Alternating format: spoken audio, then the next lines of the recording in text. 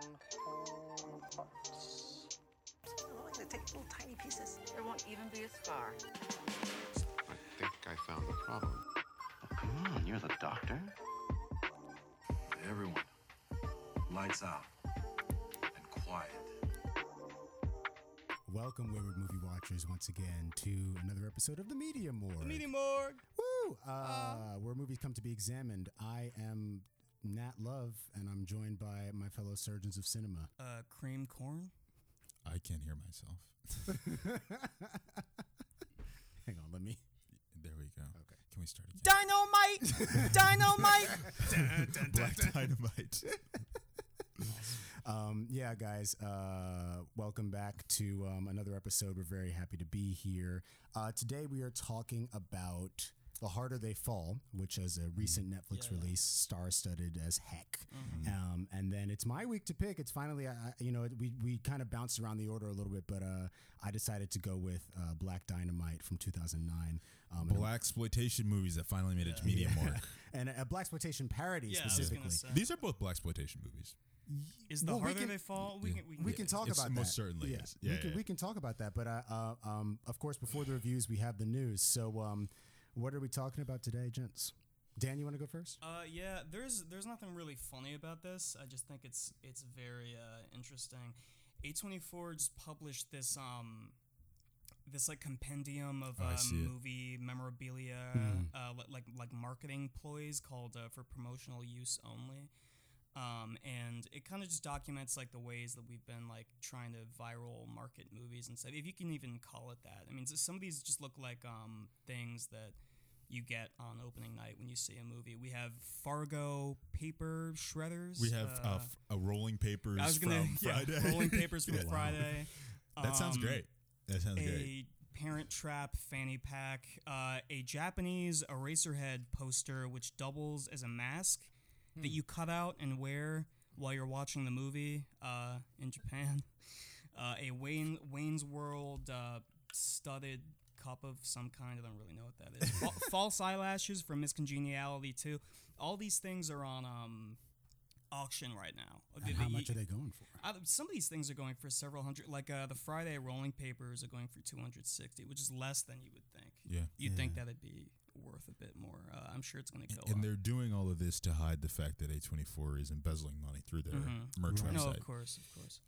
I think this is really cool, though. It is. Because some of these things I would never come across. I mean, I know that when I saw French Dispatch, for example, they gave me like a pen. And sometimes they were giving out posters at my theater. Sometimes when you see movies opening night in IMAX, they give you posters. Yeah, a pen to write with or a pen to... A pen that you stick on. I remember of like a typewriter. When I saw Parasite when it first came out at IFC, they had these posters and they had different characters on it. If you flipped them, they were different. That's awesome. Yeah, it was cool. The most I've ever gotten was when I saw Amazing Spider-Man 2 and they were giving out action figures. They were giving out... They were giving out just little Gwen Stacy's with the broken neck. Snap spine. Yeah. This is very interesting, though, because I just kind of love how it's kind of a time capsule. I mean, I would probably, spend a couple hours flipping through this book and just, I mean, like Jackass, whoopee cushions, and I mean, there's all kinds of interesting stuff. Have you looked at what A24 has auctioned off from their own movies, like the Lighthouse Light? Yeah. You know what's wild? This and actually the actual Furby from Uncut Gems. So this will dovetail great into my news, but there was a really big bidding war when Midsommar came out over the May Queen dress. Yeah. And Ariana Grande apparently is a giant fan of Midsommar. She's seen it 9 times. Okay. And she lost out, and she was very upset about it. Who got it? Probably a museum. But speaking of Ariana Grande, I know Justin is a big fan of In the Heights, the film. Yes, it's my favorite. And is very excited for the follow-up to In the Heights, also by the same director, and it will be John Chu, and it will be Wicked, the famous Wizard of Oz musical. So that's finally happening. It's finally happening. It just cast its leads. They rumored that for years. They did. I think they pushed it into production after a couple of these musicals really hit big. Yeah. And he probably sealed this deal before In the Heights hit. I'll be honest, though, movie musicals cannot catch a fucking break. They cannot.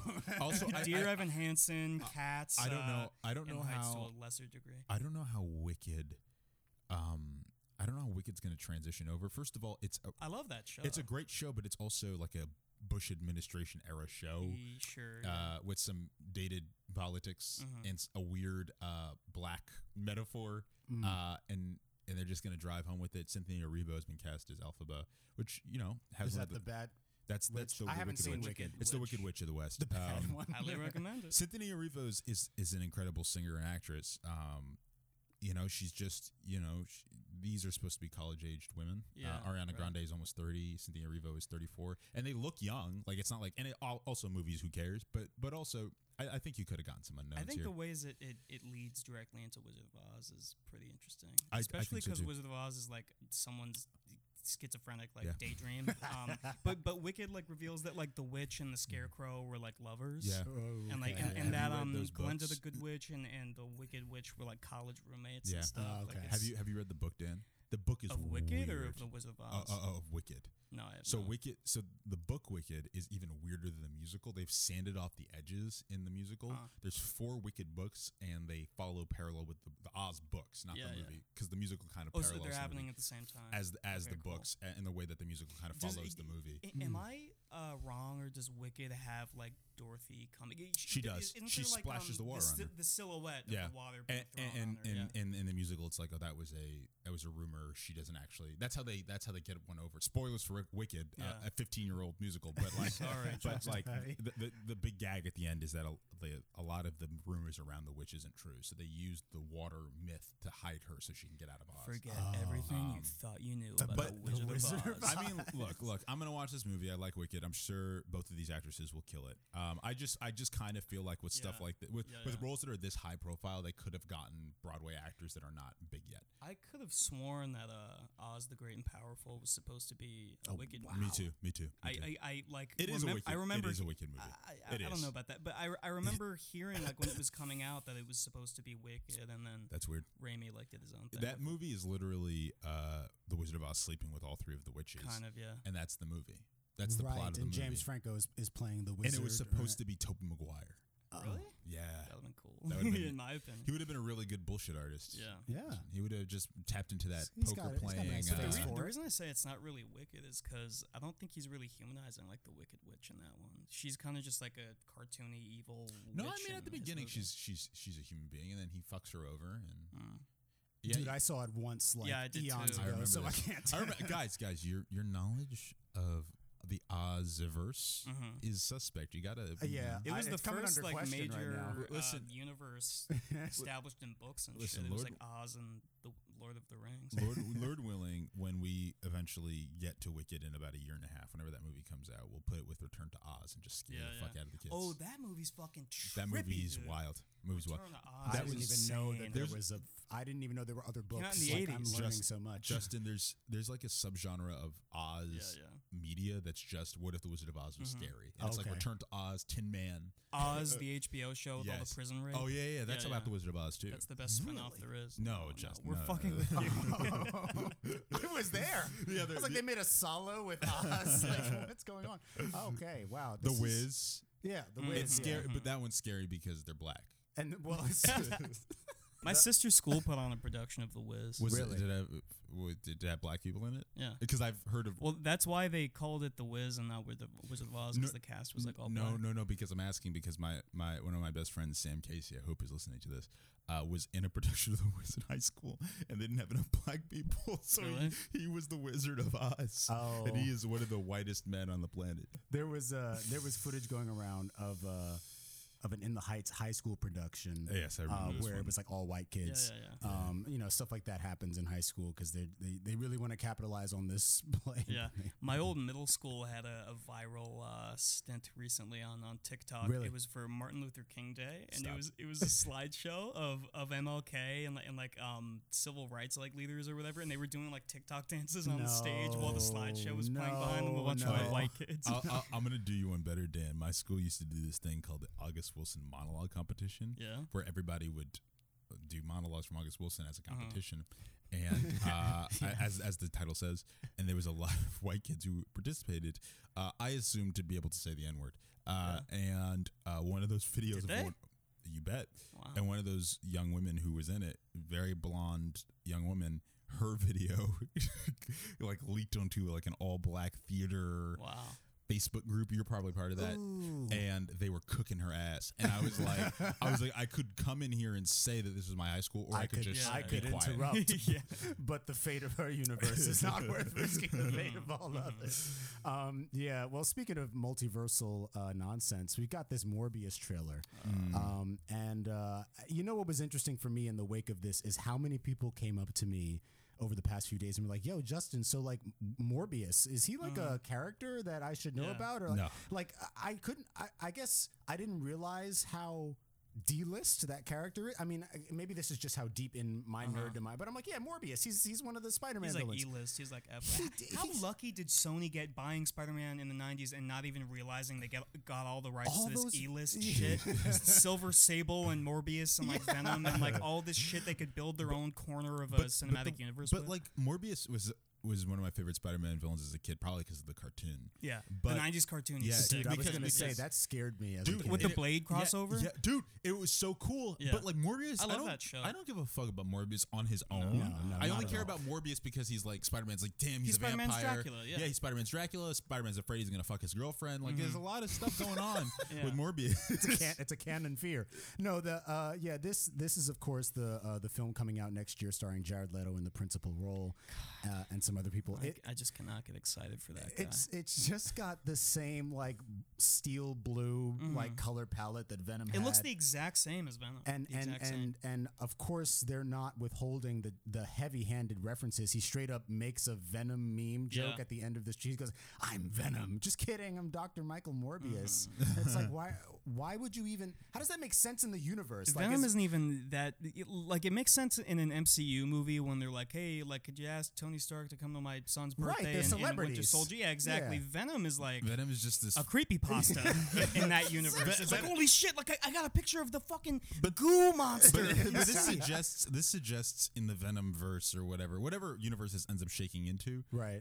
After No Way Home or whatever, it suggests that Venom is like a thing that people across the country know about. Like this weird guy in a hoodie He's a that's always campfire sweaty. story. Yeah. They're like, oh yeah, Venom bit off that guy's head in a bodega. And I mean, it would be. Listen, I haven't seen Let There Be Carnage. I don't know when I will. But I feel like the There's no need. yeah. Obviously, the appeal of that character is the way he looks. Period. Like you know, Venom is a cool looking dude. He looks metal. Yeah, but it's like, you know, one of the things I remember from that first Venom movie is thinking that the tone, like I wasn't sure how confident it was in its tone. I didn't know whether it wanted to be a gonzo like action comedy, Yes. or if it wanted to be a horror movie. Yes. The second one is like a self-parody. And like Tom Hardy is really hamming it up, and he's like making fun of the voice he did in the first Right, Venom movie. You know, Yeah. Tom Hardy loves playing Venom. I'm sure he does. I love getting a paycheck. Easy. I was gonna say. I love getting paid. But okay, I watched the first Venom for the first time a couple weeks ago, and that movie feels like it almost wants to be a comedy, but it Right. needs to hold on to this weird 2003 superhero Yeah, aesthetic. exactly. And it's like, just be funny. Like Venom is a dumb character. And now Venom's gonna help Spider-Man in No Way Home. I think they fight. Well, No because way, For they some reason. fight. Well, the the after insinuation? credits, the after credits of the Spoilers last for Venom Venom movie. 2, Yeah, go ahead. sorry, guys. I mean, I know you're all biting at the bit to see that one. The after credits, he's like, Eddie, our kind has been through so much turmoil. We have such a history, and then like the worlds collide, and like Tom Holland comes up on the TV screen, and he's like, that guy. I hate that guy, and he gets up and like licks the screen, looks and so tasty, yeah. it kind of insinuates that like the symbiotes have interdimensional knowledge, and Yes. which means they're aware of the Topher Grace Venom from Spider-Man 3. Well, right, yeah. That's like I directly guess what you're that's right, implying. yeah, because Don't they have to. I wound wasn't even what you thinking. can't kill. Yeah, exactly. I was. I like that line. I know you're Never being funny, but I wound like what that. you No, can't kill. no, That's a good I line. like. He's a weird actor. I in like that. Topher Grace's Venom. I know this is a controversial that line question. is very good. I think he's good because he's just like a fucking loser. Like he's a loser, and he has all this power now, and he's like, I'm just gonna be. Well, imagine some guy you fought like 10 years ago showing up to your house, never wound, but you can't kill. That's a good line. It is. I was gonna say he is really evil Peter Parker in Yeah. that he's Yeah. he's just as much of a dork, but he takes that power and he doesn't keep the responsibility that he should have. And Right. maybe we're doing a revisionist review of Spider-Man 3 on this show. Spider-Man 3. It's a solid Spider-Man movie. 3. We do this in our news segment all the time. We review like little movies that we make Easter egg references to. reviews. Guys, Spider-Man 3 is in the top 5 Spider-Man movies. It's a fucking good movie. It's in the. It's not a Time good has movie. been kind Hey, to you. relax. No. Relax I here, think it relax I is here. think it's a good. good. Relax I think here. it's a good. Relax here, pal. There's think been it's a good. lot of bad Spider-Man movies. All right. If Zach was on, he would bash me for saying that, but I do like it a lot. It has a better villain than any of those Andrew Garfield movies. It's true. It's true. But Yeah. to circle back to, we'll talk about the Venom thing off air. I just wanted to circle back to Morbius real quick. One of the other things that's weird is that they stopped the trailer stone cold in the middle to have Michael Keaton turn to the camera. Hey, Doc. Oh my god, so say, weird. Hey guys, you're ready? It's happening. Like, Well, I'm sorry. Jared Leto was a cult leader. He I'm not kidding. Like, he actually is a cult. He has a cult. Yeah. He didn't know about COVID for like 8 weeks because he was on like a cult retreat deep in the woods with his little followers, and then he found out about COVID. Why? Like, Let me say shouldn't it. we be canceling cult leaders? Should we be canceling cult leaders? Yeah. I think that's Being a cult leader is a bad thing, right? Like, don't most people agree that that's not a good thing to be? He also I mean, I don't know. he's a mean, groomer too, isn't he? Yeah. Is he? That I think there were some allegations that came out. I of remember that. underage. And also, Yeah, like, grooming. there's allegations. Jared Leto's listening to the media morgue right now, just balling his fists. God damn it. There's allegations of him just being a fucking terrible actor Yeah. too. Like, I feel like we're under the impression that Jared I think his Leto- band sucks too. Stop! Dan is flying off. Listen. He's fine in Blade I Runner. loved it. I loved it when for about 5 years in 2000, from 2010 to 2015, 30 Seconds to Mars was the only trailer music. Yeah. That was the only. I have some 30 Seconds to Mars saved on YouTube. Like I have a Yeah. rock playlist on YouTube. Yeah. 30 Seconds It's to good Mars shit. is on Nice. it. The hurricane, the kill, yeah. They really went like, Jared Leto, you're a good actor. Here's an Oscar. Now play every single exactly. role. Every villain too. Every specifically. weird white guy. I just, you can. oh my god. So He's more in that Gucci movie. Which also, I mean, maybe just to tie this up real quick. One of Gucci. The, one, That's what he sounds like in the movie. you made it a real firecracker. Hey. I'm at that. Maybe he should have played Mario. But Mario's normal now, Justin. yeah, he's not Italian anymore. I was just going to say that. Now he sounds like a corn-fed Memphis boy. Oklahoma Mario. Those little yeah, being banjo in his ableist to his overalls. children. Yeah. Did y'all hear about that? I did, yeah. Where he was like a healthy children. Just Didn't Anna Because Faris Anna have a, Faris's child was born 8 weeks early. yeah, like premature yet. what the fuck? For everyone man? at home, we're talking about Chris Pratt. Again, I can't Just wait. can't lay off is this always guy. catching strays on this show. Chris Pratt is playing Garfield. Yeah. Which is like, I guess is good casting because he's an asshole. It makes He's more around. sense than Mario, but yeah, I was gonna say I saw a tweet from David Ayer. He's still trying to ride this Snyder Cut wave and get I'm the sure Ayer he Cut is. released for Suicide Squad. Doesn't he have a movie about posted- angry men to make? I'm sure he does. Is he making a 12 Angry Men movie? I wish. I think he I just thought means that's all what his he- films are about angry dudes. Okay. Go ahead. But he Justin. posted a picture of Jared Leto and he said, Jared killed it, but nobody knows. And I said, what killed the pig that he left in Viola Davis's trailer? Like we found out about Killed that. thousands of potential children when he came in a condom and like left it in Margot Robbie's. Didn't he like send Margot Robbie his used condoms? I Yeah, think, he or did. and a dead rat was And then, involved. you know what's so funny? That was part of the viral marketing for that movie. And then years later, he was like, "I think those stories got away from me. Like that wasn't really what happened." As soon as you made the decision to do it. Also, all of that weird shit he did for what 5 minutes of movie Exactly. Yeah. doesn't He even should- get his ass beat by Batman in that movie. Apparently, it was enough for like an hour-long Joker movie. Of but, what? What is he doing in that hour-long Joker Here's the thing: movie? I don't care. Just enough to- licking Margot Robbie's cheek and Exactly. shooting Tommy guns, I guess. Yeah. All right. But anyway, Morbius is going to be bad. I hope you're listening to this, Jared Leto. Yeah, come on the show, Jared. We just want to Don't talk. don't come on. No, the we show, just want to talk. We're going to take our first break and then come back to talk about The Harder They Fall. Oh my god.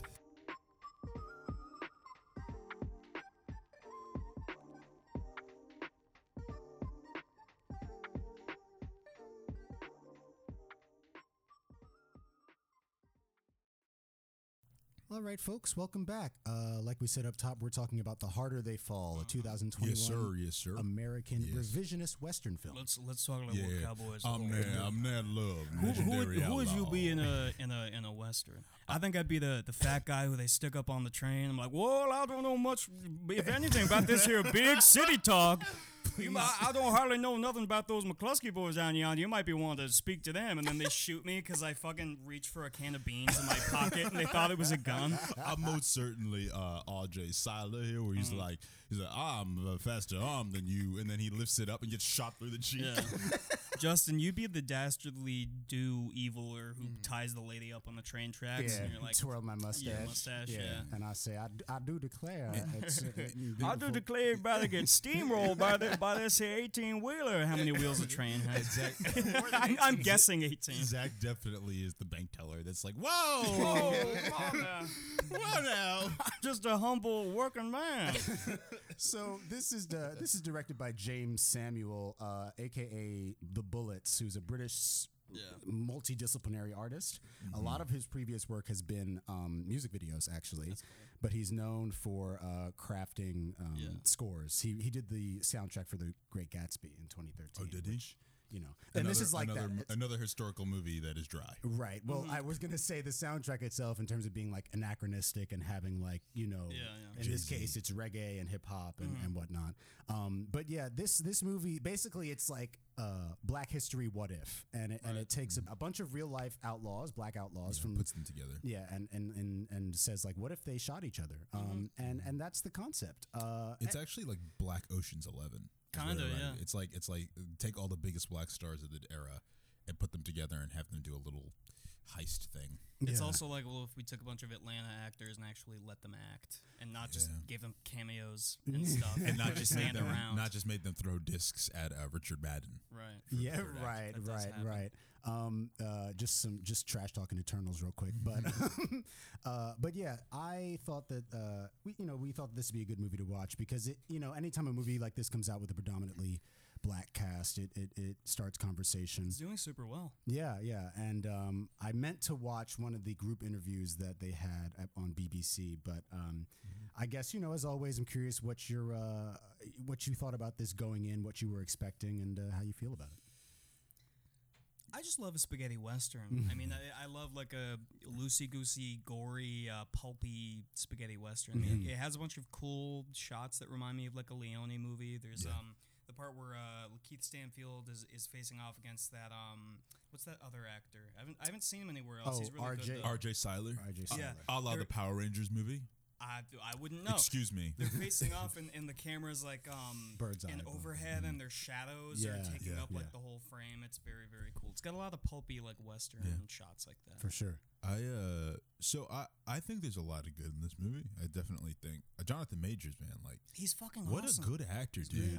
Like He's a revelation. I feel like in a lot of ways, like we've been looking for. I hate when people say this. I truly do. So Justin, please punch me in the face when I finish this. I will. But like whenever a new black actor pops up, he does one good performance, and they go, "Oh, this is the new Denzel Washington." That was me punching Wes in the face. Don't worry about it. And I'm not going to say Jonathan Majors is the new Denzel Washington. They're very different actors. Yeah. But in terms of acting caliber, fast in their career, he's like the only one that's really batting with any kind of frequency. Yeah. I think he's a great face. He has a great face. He's so expressive. Face. There's moments where the camera sits on his face and his face changes or scrunches and changes, and he's always better than the material he has, like almost universally. He's like the best part of Loki, and he's in it for like 5 minutes. He's so good. He's the best part of Lovecraft Country. He's like the best part of everything.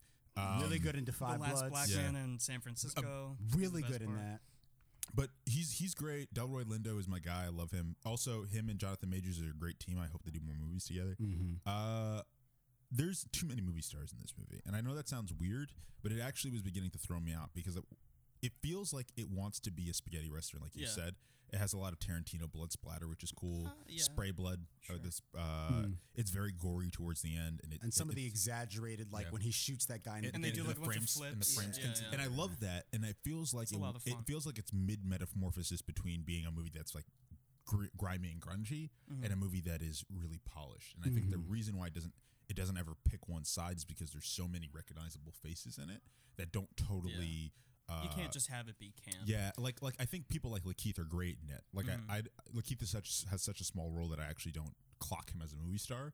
But as good as Regina King is in this movie, I was like, oh, that's Regina King. And as good as no, she's not good, but as fine as Zazie Beetz is in the movie, I think she's okay. As fine as Well, I Zazie guess Beetz is in the fine movie, and okay. I'm just like that's Zazie Beetz. So I feel like the movie doesn't ever become what it wants to be because it's being held back by some. By the way, I believe she did recently correct the world on the pronunciation of her name. Zazie Bates. It's Bates. That's cool. But Beats is like cool if she's a DJ. As far as that polish goes and how it is like a vehicle for stars, I found myself like wishing it looked a bit like dirtier. Yeah, me too. A bit grainier and pulpier. Exactly. It looks very polished. It's so polished. Everyone is a supermodel, like in the 1800s. Dude, everyone's very sexy. When Jonathan Majors takes off his shirt, I'm like, why? Too ripped. Why is he I was so like, why are you buff? so ripped? Too ripped. You're eating like squirrels. Yeah. Like you eating squirrels and beer. There's not and enough beans protein. from a can. I think for me, as far as initial impressions, I thought it was a bit too long. It comes in really hot and it ends really nicely, but there's a real like divot in the middle There's where there's a lag. the pacing is a little off. But what Beautiful really sets and stuff. Yes. Like gorgeous costume design. I just wish it was filthy. I like westerns to be dirty. Like Sergio Leone westerns, everyone is like ugly and sweaty and covered Missing in like teeth, muck and shit. Yeah, exactly. No, I absolutely. I think what as far as the cast, the standouts for me, Jonathan Majors. You have this relatively new actress to me, Danielle Deadweiler, who plays So Cuffy. good. So good. I thought that was a cool character. Regina King doing a cool vocal performance here. But what really stood out to me is the fact that Idris Elba is at a point in his career now where his arrival into a movie is a point of anticipation. Yeah. Sure. Like he's in it from the advertisements, but they really build up to like him coming out Great of that. sequence. Yeah, Great The sequence. train sequence The is train cool. sequence is great. I do have questions about the logic of it, and we don't really do a lot of nitpicking on this. Is not this kind of show. Yeah. But two things. One, what if that clearly racist conductor just kept driving the Exactly. train right Ran over the through horse. her? Well, he was doesn't gonna. care. He said nincompoops. Right. exactly. And then number two, why are they transporting this highly dangerous criminal on like a passenger train? Yeah, I mean, this like- is like if you had Bane locked up on the 6th train Well, in the last car. It's like if you had like Manson being transported on an Amtrak to Philly. Like, why? Yeah, it seems a little bit incongruous, but it's still a very nicely paced scene. We'll talk about it when we get to the second segment. There were a few different options I had for what to pair this with. The one that I went with, I really am glad I went with. But I just felt like it was a little bit average. Not to tip our hands too much of what the ratings are. Wes, before we started recording, you said that you do believe that this is a blaxploitation movie, and I wanted to get your opinions on that. I'm sorry, I was just caught up. Apparently, Danielle Deadweiler is playing Mamie Till Mobley in the Emmett Till movie, the one who played the one that you liked. The one Yes. But Coffee. she's playing who? Emmett Till's mom in the Emmett Till movie. Oh. It's I didn't very even know they interesting. were making a. I didn't Me either. neither. But the first I've it's heard. probably going to be another big production thing. Anyway, I think this is a blaxploitation movie, and I'm a big fan of blaxploitation. It's the way my stepdad and I bonded. Alamo used to do a blaxploitation thing every month, and we went to every single one of them. Big fan of it. I think that some of the stylistic trappings of blaxploitation movies are here. I think the fact that it's an all-black cast that are dealing with primarily black issues, even though there's the looming specter of racism, makes it very blaxploitation-esque. And just the cut of like the way Nat Love is kind of positioned in the movie. He feels like a blaxploitation lead to me. But I think He has that sort of mystique about him, swaggering. and and everyone knows who he is before he walks into. and he doesn't really have any specialty. Really, he's just kind of good at stuff. Yeah. which is a blaxploitation thing. I don't know. He feels like He's threatening and feels like charismatic. he feels like a Shaft-esque character to me.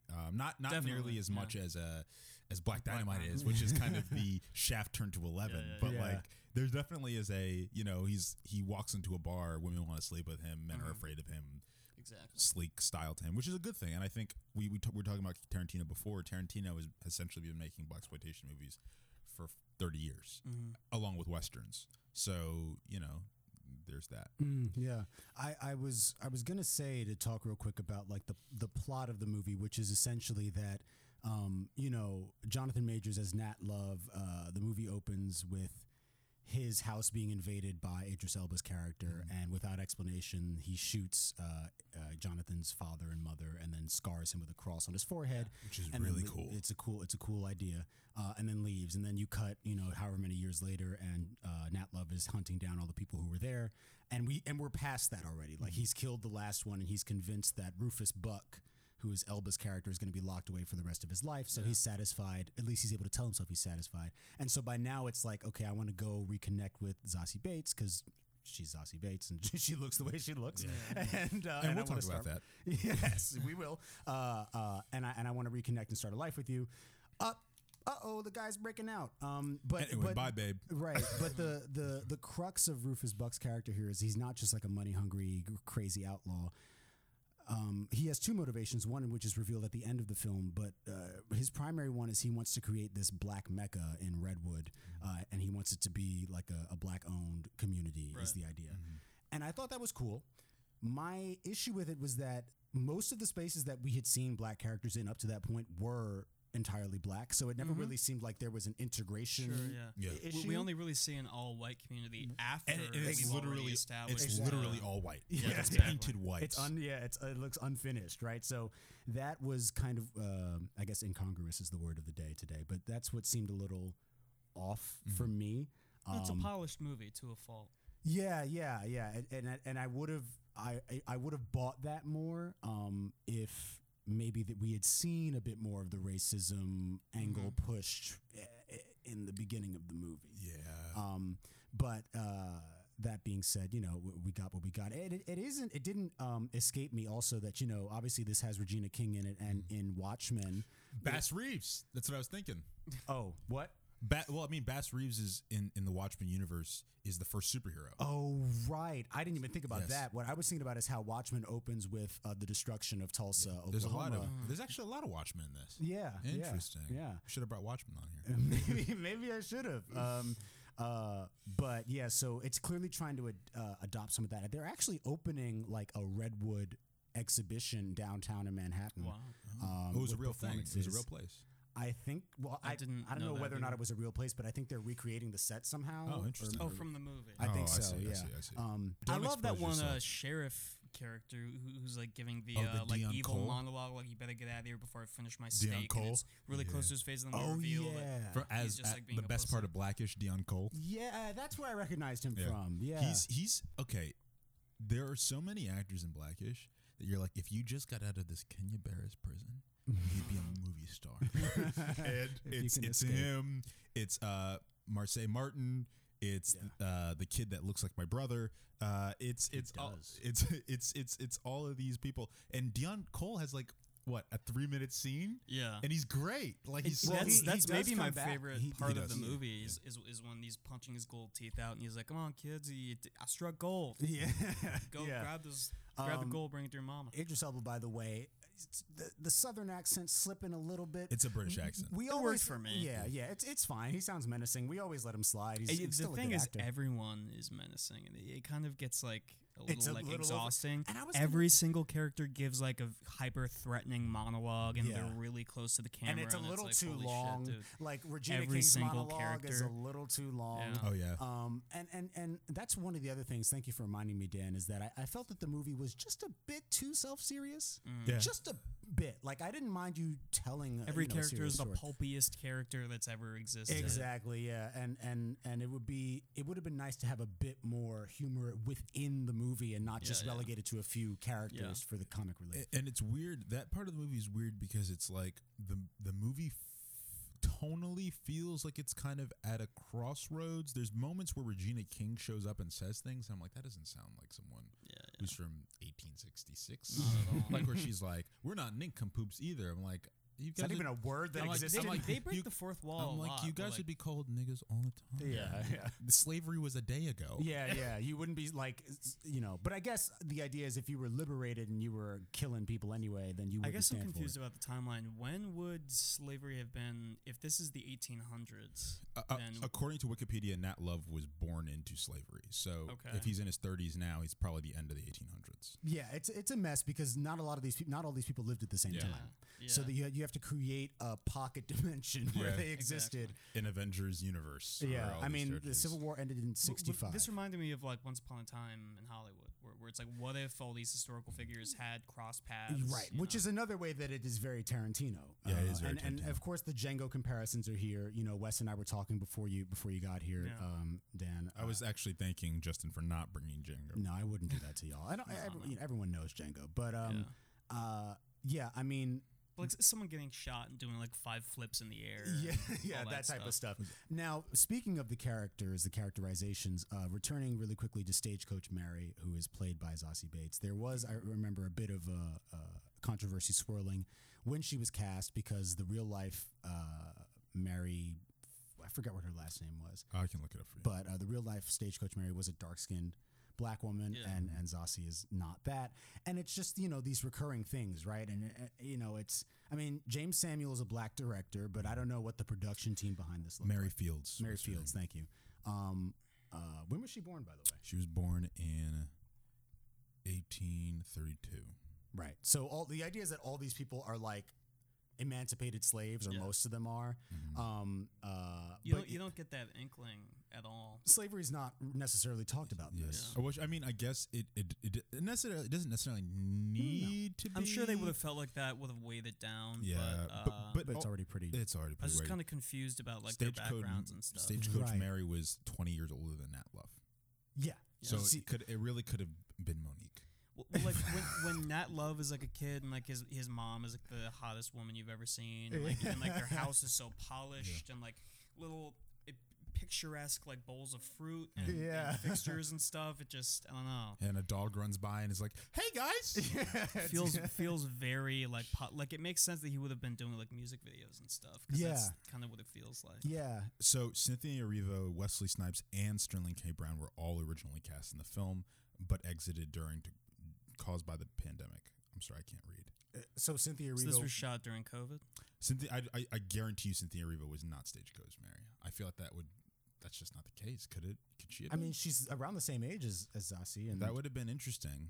I mean, at least you have because the thing is, like, you know, I guess what becomes kind of numbing about it is that you have all this fanfare around these like diverse casts, but then you still have to like sneak in the aesthetically pleasing, you know, light-skinned Black woman. Fanfare is interesting because this felt like fan fiction to me. It did. Right. Well, it is. I mean, Yeah, it yeah. just flat out is. I mean, and also, Justin, along with that, there's a weird story, and I don't even know if the creators even have clocked this themselves. Not that I'm so much smarter than the guys that wrote the script, but like, there's a bit where Regina King tells this fucking long-ass story about a fat girl who beat up her sister. She sliced her And it's neck. weird. It's extra weird because we know what Stagecoach Mary actually looked like. She was and it was like, it's kind of like, this feels like an intentional swipe or an intentional, like it reads much worse than it could have read if they had cast especially it considering that Regina King's character was not a real outlaw. No. That was one that they entirely fabricated for the movie. Yeah. And then it's also weird. It's like, okay, because at first, just based on her performance when she was coming into the train, I thought like, oh, she's like Idris Elba's, like that's her man. Like you know, when she's all excited for. I thought they were gonna be like a love interest, and they don't really go there with that I either. didn't really know what was going on between because he makes her like swear that loyalty to him. When Right. they're, like I in that assume bar together. They're together. He like rests his head on her The shoulder. way that he know. embraces her seems intimate in a way that like him touching his head to Lakeith, like you can tell there's a difference It in the seems like intimacy. every character in this movie has like an unspoken history with every other character, Exactly. and it's just kind of which they have to do it because conflicts they sometimes. didn't exist at the same time. They have to create. I mean, and that's fine. Like, I don't mind. Part of me is kind of like, we really didn't have to have them be real characters. You could have taken Nat Love and Bass Reeves And set a story and just around made a story around it, because those are two cowboy names that I recognize. Like, I know those two names. The rest of them, like, who cares? Just And make a there's world. also been Nat Love stuff before. Yeah. Has there? Apparently, Yeah. Michael K. Williams played him once. And what? Oh, really? On, I think it was like a TV movie. In the Cherokee Kid. Deadwood? There's Cherokee Kid and They Die by Dawn. Is another Western. Okay. I don't know why I said Deadwood. They Die by Dawn has a pretty crazy cast. It has Michael K. Williams, Erica Badu as Stagecoach Mary, Rosario Dawson, Isaiah Washington, Jesse Williams, Henry Lennox, and Justin's father, Giancarlo Esposito. Yeah, that's my dad. Ernie Hudson also played him in The Cherokee Kid. Ernie Hudson's great. That He's guy the best. deserves more work. Yeah, I don't know. I enjoyed this movie more than I've enjoyed 90% of the movies that have come out this year. Fair. Yeah, no, it's a lot of fun. But I think if it had gotten a little bit grimier, if they had gotten a couple more unknowns, if R.J. Cyler hadn't gotten shot through the cheek, that was a joke. I think I'm done with like the Western as Tarantino kind of thing. Yeah. I wish people would try and do it more like Leone moving forward. I where wish it feels filthy and nasty. They all feel so clean, and we've gotten a lot of westerns in the last Even decade. their clothes are like in perfect condition. They look like it looks Idris is wearing this designer like red velvet duster. It like, looks like Where One Calls the Heart, the show on Lifetime that's supposed to take place in like the same era but in Canada, and they're just wearing like really nice at least clothes. put some stains and Gucci. shit. I mean, come on. I don't understand, but Yeah, I mean, I could see myself. We can rate it. I think I could see myself cutting it back on. And it's nice to watch. It's like inoffensive. It's enough, exactly what I was about to say. Like, there's nothing too hard to like consume, and it's got some cool cosplay ideas in it too. Yeah. You could do some stuff with this. Lakeith is the fastest gun in the West. I mean, Right. you gotta And love that. I will say the interesting thing about his character is that what they seem to reveal is that he's only the fastest because he cheats every time. Like he doesn't. Why do actually, they always count so slow? Yeah, he jumps the count or he shoots people in the back. So like he's not actually the fastest. He's just the most devious, which we learn when he slices that dude's legs to ribbons on the train. That felt very comic booky. Yeah, it did. But Cuffy being the one to kill him was pretty cool. Yeah, that was cool. But how about you? You give your rating first, Wes. Yeah, I'll give it a solid 3 crosses carved into your forehead out of 5. Got it. Is it me? Yeah. It's like 16 high fashion designer cowboy outfits out of 24. Got it. I'm gonna give it. I'll give it 3.5 Zazie Bates musical numbers out of 5. There's some singing in this movie. Some of it I understand. Like this may be the only actual allusion to the slavery. They have like a lot of spirituals that they kind of hum and like folk tunes and stuff. Yeah. But her coming into the saloon singing kind of made me laugh. I was like, "What you doing?" And then I like that insert of her banging on the ground. and then she's like, "Get out of here!" And then he just goes upstairs and she's like, it's fine. Yeah, we'll have sex now. I do admit I like that line where she kisses him to remind you of what it was, and then decks him to remind you what it is. Yeah, I thought that was cool. That was cool. But yeah, those are our thoughts on The Harder They Fall. And now we're going to talk about Dynamite! Bum. Dynamite! Dun dun dun. Wow. You guys did it.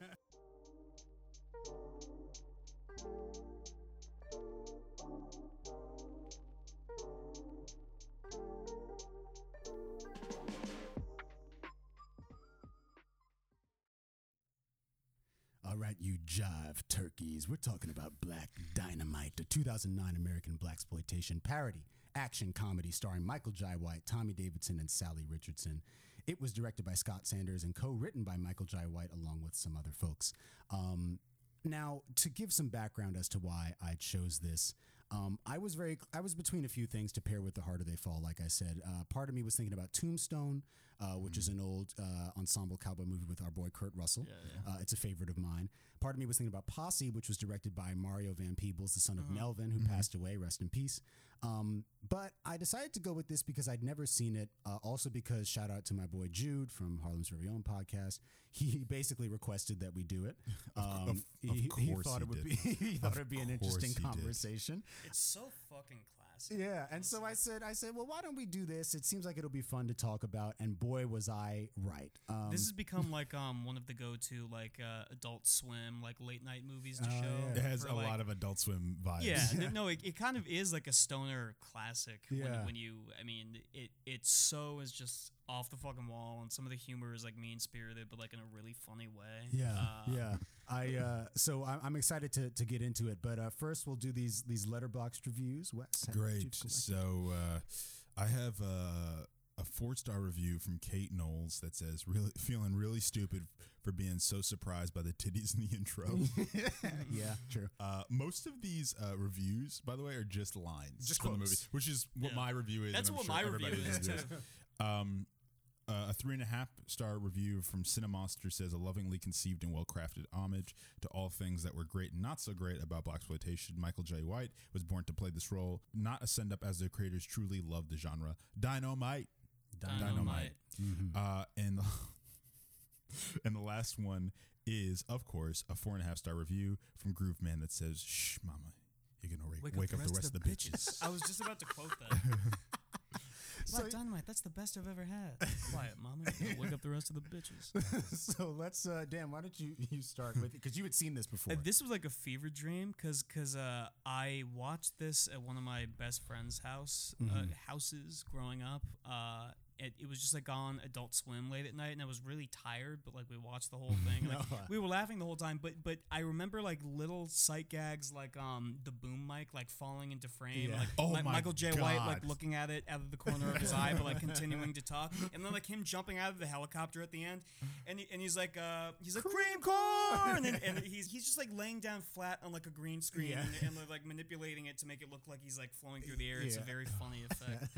And then malt liquor shrinking black men's penises. And it's like it's like a conspiracy from like the white alcohol industrial complex or something like that. That was like all that I remember. And so I was pleasantly surprised to learn like the whole thing is that insane and that funny. Were you familiar with blaxploitation when you first watched it? When I first watched it, I had heard of like Black Mama, White Mama, and like Shaft, and like all these like prison movies from like the 70s and shit that kind of have those like genre trappings, but I never like watched one. Sweet Sweetback, another Sweetback. Van Peebles. The first blaxploitation movie, one can say. Is it? Yeah. It was one of the earliest. That's how I learned of it. Is one of the first. I haven't watched that yet. I just got the Melvin Van Peebles Criterion box. I haven't watched that yet. Yeah, I need to check out that and Watermelon Man. Oh, Wes is going to bring that on the show. For Passing, for the new movie that's coming out, Passing. It's a real interesting pair. This is your first time, Wes? This is my first time. Thank you so much for bringing this on the show, Justin. The greatest thing about this movie is it's actually not even close to being the worst blaxploitation movie because they get so bad. There's literally a blaxploitation movie called Dr. Jekyll and Mr. Black. That's fucking awesome. But this movie is like an encapsulation of all of the best and worst things about blaxploitation. Yeah. Michael J. White, the genius of this performance is he's so committed to the bit. Yeah. He is so committed. You're really buying to the bit, and he looks like he could have been Richard Roundtree in 1970. This is so much fun, guys. I mean, like I can't even. Like, and then he fucking kills Richard Nixon. Like, no, he doesn't kill Richard Nixon. the guy doing the Nixon impression is so fucking funny. It's the funniest fucking thing. Black Dynamite. Come on, Black Dynamite. Oh my god. Oh my god. And then the fake Black Panthers. Yeah. And he's like, listen, I'm more radical than all of you. Yeah. This movie was a real trip. This was one of those movies that like I very quickly realized, I shouldn't have pressed play on this while I'm in public, because I'm sitting in the library at Pace University, and then it's just a porn scene straight up in the first 5 minutes, and I'm like, how can I angle myself so no one sees what I'm watching?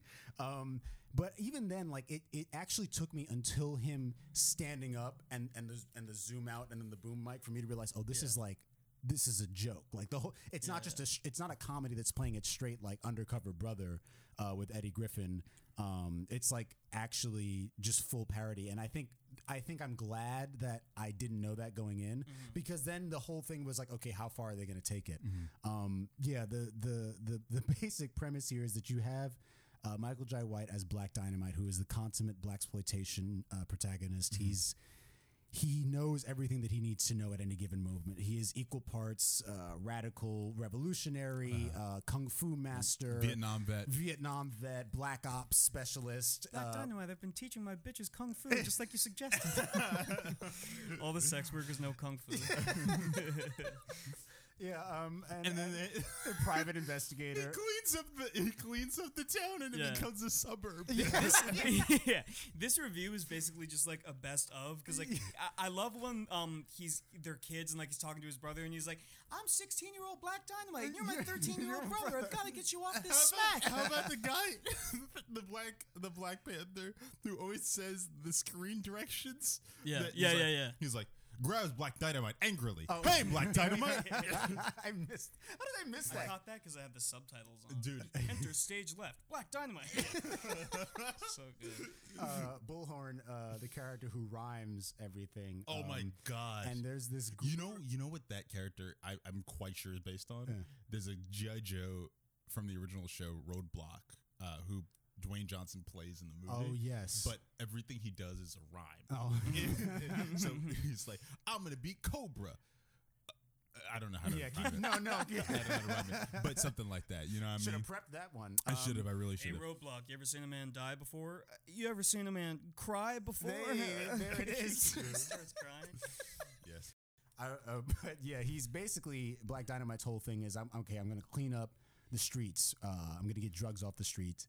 And then he finds out that his brother was murdered, and then he's pursuing that investigation for a while, which leads to him finding out there's this vast conspiracy with this particular brand of malt liquor. I love how they come to the conclusion. It's Dude, like the most convoluted, like just disparate, like threads that they're like loosely connecting. Yeah. It goes on for like 5 minutes. It's so funny. They find out that this malt liquor is being used to shrink the black man's penis. Which is really... And then they kill him. They're like, does he even want to live? Yeah, they find one of their comrades. Because his dick is only like 4 inches now. Yeah. Can't do you may as well that. be dead if it's 4 inches. But moving on. What am I even supposed to say to this? But to kind of contrast this with The Harder They Fall real quick in terms of its approach to like themes of black life, right? What's interesting is how this, obviously as a parody, like this movie isn't really trying to provide any sort of major commentary, but I think maybe part of the relief for me was just like watching a movie just throw all this stuff in the air and let it fall. Like completely not care. Like exactly the idea that he cleans up the neighborhood and it turns into a suburb, and then he's walking with his side piece, and she's like, oh my God, Black Dynamite, like I'm so glad that we were able to do this. And he says, well, listen, baby, there's no I in revolution. In team. The two kids run up and they're like, hey, I heard my daddy's name is Black Dynamite. Sally Richardson, by the way, weird. This is what she looks like currently. She's so hot. She's beautiful. Incredible. She's beautiful. Yeah. Haven't seen her in anything else, but but I will be searching on the lookout. Yeah. The best is when they're about to have sex and it turns into the Gemini. Gemini. They just go through the whole zodiac of the positions they're in. Oh my God, this movie only made $200,000 at the box office. I don't think they were ready for this. No, they weren't ready for it. On a budget of $2.9 million, that's crazy, man. The budget being that high is kind of crazy. Well, I think they crowdfunded it. Really? Yeah. In 2009. This had to have been like a passion project, but also has just like one of the best lineups of like black comedians. Yeah, it has like Tommy. Who plays Cream Corn? I'm running things. Who plays it? I'm looking it up. Tommy Davidson. Oscar Proud plays him. Okay. And then Arsenio Hall is Tasty Freeze. This is the worst review ever. It's just us being like, wow, I love this movie. I mean, what can you do? But it's like... If you hate this movie, you're a fucking weenie. How do you hate Black Dynamite? There's someone sitting there that's like, Black Dynamite is destroying the black community. Right, it probably is. I mean, Justin and I went to college with him. Yeah, more than likely. It's obviously it's difficult to like really walk through this movie, but there is of course the climax where they land on this like Vietnam like stand-in island with the like some sort of like crazy, I guess, like just ungovernmented place, and they have the evil fiendish Dr. Wu. Oh yes, that he runs into, and before they get there, like they land here and they're doing all this guerrilla warfare stuff, And then, like, all of a sudden, like, one of Black Dynamite's teammates starts, like, relaying his life goals to him. He's like, when we get back, I'm retiring from the revolution. That's the I'm guy, settle that's the down guy who with my says the wife." stage direction. He goes, "Hand Black Dynamite the picture. Here's the picture, Black Dynamite." and then he's like, and you see Michael Jai White start looking around, like, and then he gets a spear through the chest, and Michael's like, "Who saw that? Who saw where that came from?" Like, it's so many funny moments in this movie like that. The movie itself is like one big fourth wall break. Yeah. There's literally a part where they're having like a stage fight and he smacks the guy on accident. He's like, "Motherfucker!" And they cut, and it's another guy in his stunt costume, guy. like Yeah. smash cut. But the cool thing about it is the movie clearly has such a love for blaxploitation movies. I love movies that take the form of the thing that they're either mimicking or making fun of. It so rarely happens. Like those. I know we like the Conjuring movies here, but the Conjuring movies are supposed to be 70s ghost movies. And they look like they were made in 2008. Exactly. And there's no attempt to mimic 1970s Amityville. Except for the one part where the daughter says, "Yeah, wow, that sounds pretty groovy." Yeah. And everyone in the theater laughs. It always bothers me when they don't commit to the bit. Like if you're gonna do it, commit to the bit. And this one is not to make this segment a review of a bunch of other movies, but it happens on the show all the time. When I rewatched Iron Giant a little bit ago, I was thinking about how like it's able to be an homage to 50s and 60s sci-fi while also making itself one of an entry in that catalog. Yeah, you have to be able to do both. Right, even though it's obvious it came out in the 90s, but with Black's Dynamite. With Black Dynamite. With the Black's Dynamite. It is I think it kind of achieves the same thing. I guess the only thing that holds it back is that it's winking, right? It's winking at the audience the whole time in a way that like I don't know that a lot of blaxploitation movies were really doing. They were more often than not taking themselves seriously. Yeah, exactly. So that's why, like, I guess that's the question. Like, can a parody exist in the genre? What Scary Movie was to Scream, you know? Yeah. Kind of just, but I mean, Scary Movie kind of stands on its own. People love that movie without having seen Scream, and like I've never watched Shaft, but I love this movie. I think it's you gotta watch Shaft. I need to see it too. I probably do. Shaft was actually I saw it at the Apollo. That's the first time I saw it. Wow. With the live. That was probably the thing that I missed because I wanted to get tickets to it. But the thing about Shaft is Shaft and Sweet Sweetback, but more Shaft, are actually like really good films. Like they're really well made films. And they have like the DNA of what would later be like comedically blaxploitation, but are done like straight.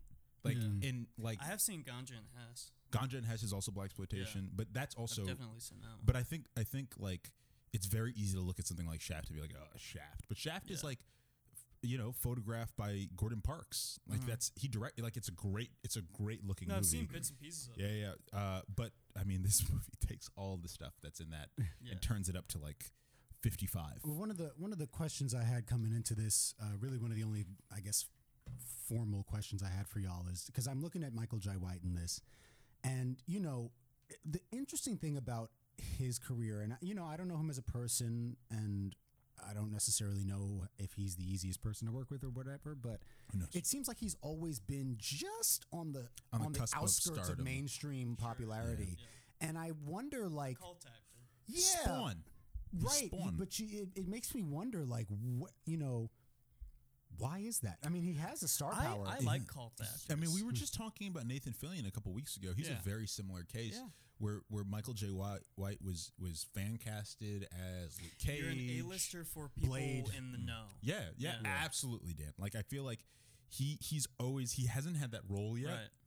Where like Robert Englund or Tony Todd or Bruce Campbell. Yeah, like I think if Spawn had actually hit, the last 20 years of his career might have been different. Sure. But I think as it stands, he's Black Dynamite and the guy who gets his face carved up in the Dark Knight. You know what I mean? Like that's kind of that's funny. Wow, wait, that is I knew so weird. He's like, enough from the clown. Yeah. He has like that's weird. He's like same year, I think. 20th build in that movie. I think that's the same year. Dark Knight is 2008. What's the name of that character? 1 year later. It's 1 year later. What's the name of that character in the Dark Knight? Because he goes, Gamble. Gamble here won't have a nickel for his grandma. And then he's like, enough from the clown. And then it's like, Michael Jai White could break this dude in half, but Right. they just put him in a suit and make you think that like he's afraid of Michael, the Ledger was Joker. coming. well, Michael Jai White can't just stand up and snap his neck. Exactly, that's what it would be. So I mean, Criminal warlord versus disturbed twink. Who wins? exactly. You Wow. won't believe the outcome. Yeah, it was just. And because I'm looking then at The Harder They Fall, specifically this Idris Elba role, and I'm like, Michael Jai White could have played for Rufus sure. Buck. Absolutely. You know what I mean? He easily. been That movie's That would've nowhere near as fun. Because No. Black Dynamite kind of toes the line between like genuine camp and like a movie that I don't know. No, like what I'm a trying to fully say. functioning movie. Yeah, but, yeah. but the thing is, it's what we said before. Harder They Fall doesn't commit to the Leone style enough. Yeah. It wants to be a Sergio Leone movie, but it doesn't commit to that style enough to be one. You know what I mean? Like it doesn't. It's not grungy enough. It's not gritty enough. Black Dynamite works as a comedy, a piece of pulp, camp, And and also- something that is and- genuinely fucking and insane. not to be pretentious, but like also as film criticism. I mean, it's like Yeah. it's criticizing blaxploitation Yeah. movies. It's looking back at it. while clearly loving it. Yeah. So I And think loving the trappings. I think the issue is that I mean I don't think The Harder They Fall commits to the bit. I feel like it looks like a Jay-Z music video, which is like fun. It definitely looks like a which music is like video. cool. Like I love Jay-Z sometimes. Jay-Z don't listen to this podcast. Funniest thing about Jay-Z's involvement with that movie is him creating an Instagram account to promote it. No, he did and then not. deleting his Instagram account a day later. You think he created Instagram an account. Instagram account himself, or do you think Blue Ivy did that? Probably she is their social She's their media manager. But he Yo, posted. Blue, please. He put up the poster. The Harder They Fall out now, and then the next day his Instagram was gone. Harder it They was like this Fall. week. It was. This one's wild for this one. Can you imagine Jay-Z? Can you imagine Jay-Z on set one day at The Harder They Fall with his Basquiat wig that he's been wearing? He's just Trying to wear a baseball cap on top of it. Yeah. just tilted onto that man. Oh, Jay-Z. Hey, he's doing what he's got to do. One of the greatest lyricists of all time. Also, just one But of the second funniest. most talented in his household. That's really tough because Bounce is more imagine talented. being a pioneer in rap, right. Yeah. the most popular musical genre of the last 20 years, and still being second best. It's true. Yeah. And also having like Not even the head of the household. having in a way scouted her and like Bae, I just came home from Walgreens. I got the thing you wanted. I don't want to disturb you when you're Yeah. working. But anyway, let's. yeah, we can wrap this up, but now I'm just thinking about like Beyonce and Jay-Z's relationship, and I don't know if Wes or Dan, y'all were we need to make a movie about that. we do. Be kind of sad. I don't know if y'all were privy to the rumors that she is kind of sweet on LeBron James, Yeah. Oh yeah. and sure. that So I'm gonna ask this question and ask all my friends. Which of Beyonce's songs do you think is about LeBron James? what a powerful question. Probably Rocket. Oh, interesting. I think it's Partition. I think it's That's a- Partition. that's a I think safer bet. Partition's about LeBron James. Because that's a song that's about having sneaky sex. Sneaky sex in the back of a limo. Mm. LeBron James, president of black people. You know what I mean? Well, he'll talk about it on the barbershop eventually. But yeah, so Black Dynamite, really fun movie. Let's rate it, and hopefully we can come back around and do a commentary on it because it is such a great movie to. Immortal. Yeah, Immortal. It's The immortal. best. It's immortal. Immortal. You can't. Black literally- Dynamite and Lahane are the only movies where we all agreed it was immortal. You literally can't. You cannot replicate this movie. Yeah. you can't. When I saw the microphone in the corner of Yeah. the thing, Oh, and of his I afro. was like, oh, this movie's perfect. Yeah, Like, the thing is that I think, in addition to it, obviously we all love it on a personal level, but I think also formally what's cool about it is that because it's a meta genre, it's timeless in a way. Yeah. It can't really be dated because it's commenting on that. it's Yeah, commenting on a exactly. specific moment. In film Yeah, and history. I also And I believe that it would be, if I didn't know better, that it would be a 70s movie. Like The Harder They Fall would never trick me into thinking it's an old Exactly. I started Exactly. watching Black Dynamite with someone, and she was like, "Is this a '70s movie?" when Yeah, did this yeah, come yeah. out? And I was like, "No, it does not." Yeah, but exactly, like it down with The Harder They Fall down to like just the the cinematography itself, right? The shot selection, everything is very contemporary in a way where with this we're pulled back. There's a lot of wide angles and just like the editing and low angle shots that are not positioned correctly. Yeah, there would be shots where he's like getting ready to punch someone and then it's the other hand. It's and like inserts of like goons like being thrown out of windows and shit. That is such like a grindhouse like pulpy 70s thing to do. Exactly. So I mean, it's so good. I think we would clearly the way our rating works is if we say Immortal, it's an instant recommendation. Yeah. Definitely go watch this movie. You won't regret it. Unless you're a bitch. Watch the anime too. And if you don't like it, Black Dynamite. if you don't like Black Dynamite, you're racist. You might be racist, to be honest. You might be. Hey, you're definitely a jive turkey. Yeah. At the very least. Take your hood off and watch this movie. I can't see through the holes. The only thing that would have made this better is if they did a Bad Boys 2-esque shoot the KKK to death thing that they do in Bad Boys, where they throw off the hoods and start shooting them. One of the great features in recent video gaming is being able to tie a Klansman to the back of your horse and drag them and throw them to an alligator in the middle of the swamp. Red Dead kind of ruined cowboy shit forever because it's like, man, I thought you were gonna say. I just want to play Red Dead. Literally, as soon as the harder they fall, I was like, I would rather be playing this game. Yeah, I was this close to putting it back in and waiting 18 hours for it to download again. I thought you were gonna say Red Dead has ruined the KKK. I was like, oh yeah, I wish. Bro. Yeah. Remember when the KKK were fucking cool, bro? Dude, that's what the K's are for. Cool Klux Klan. That's our next poster. Cool, gnarly. Do you think that if the KKK had rebranded as the Cool Klux Klan, they would have lasted longer? The Cool Klux Cramps, and they were a punk band or something. But they still had the hoods on. One can hope. But I guess that's going to do it for this episode.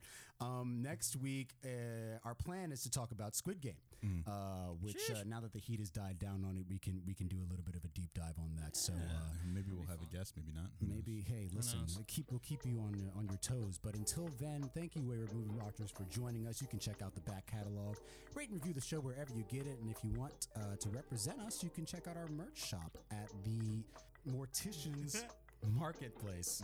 You can find out all this information on our Instagram. But until next time, we love you. Stay spooky and stay off the streets. Stay cool. Stay spooky and off the streets. It might not be possible to do at the same time. Off the streets. Later.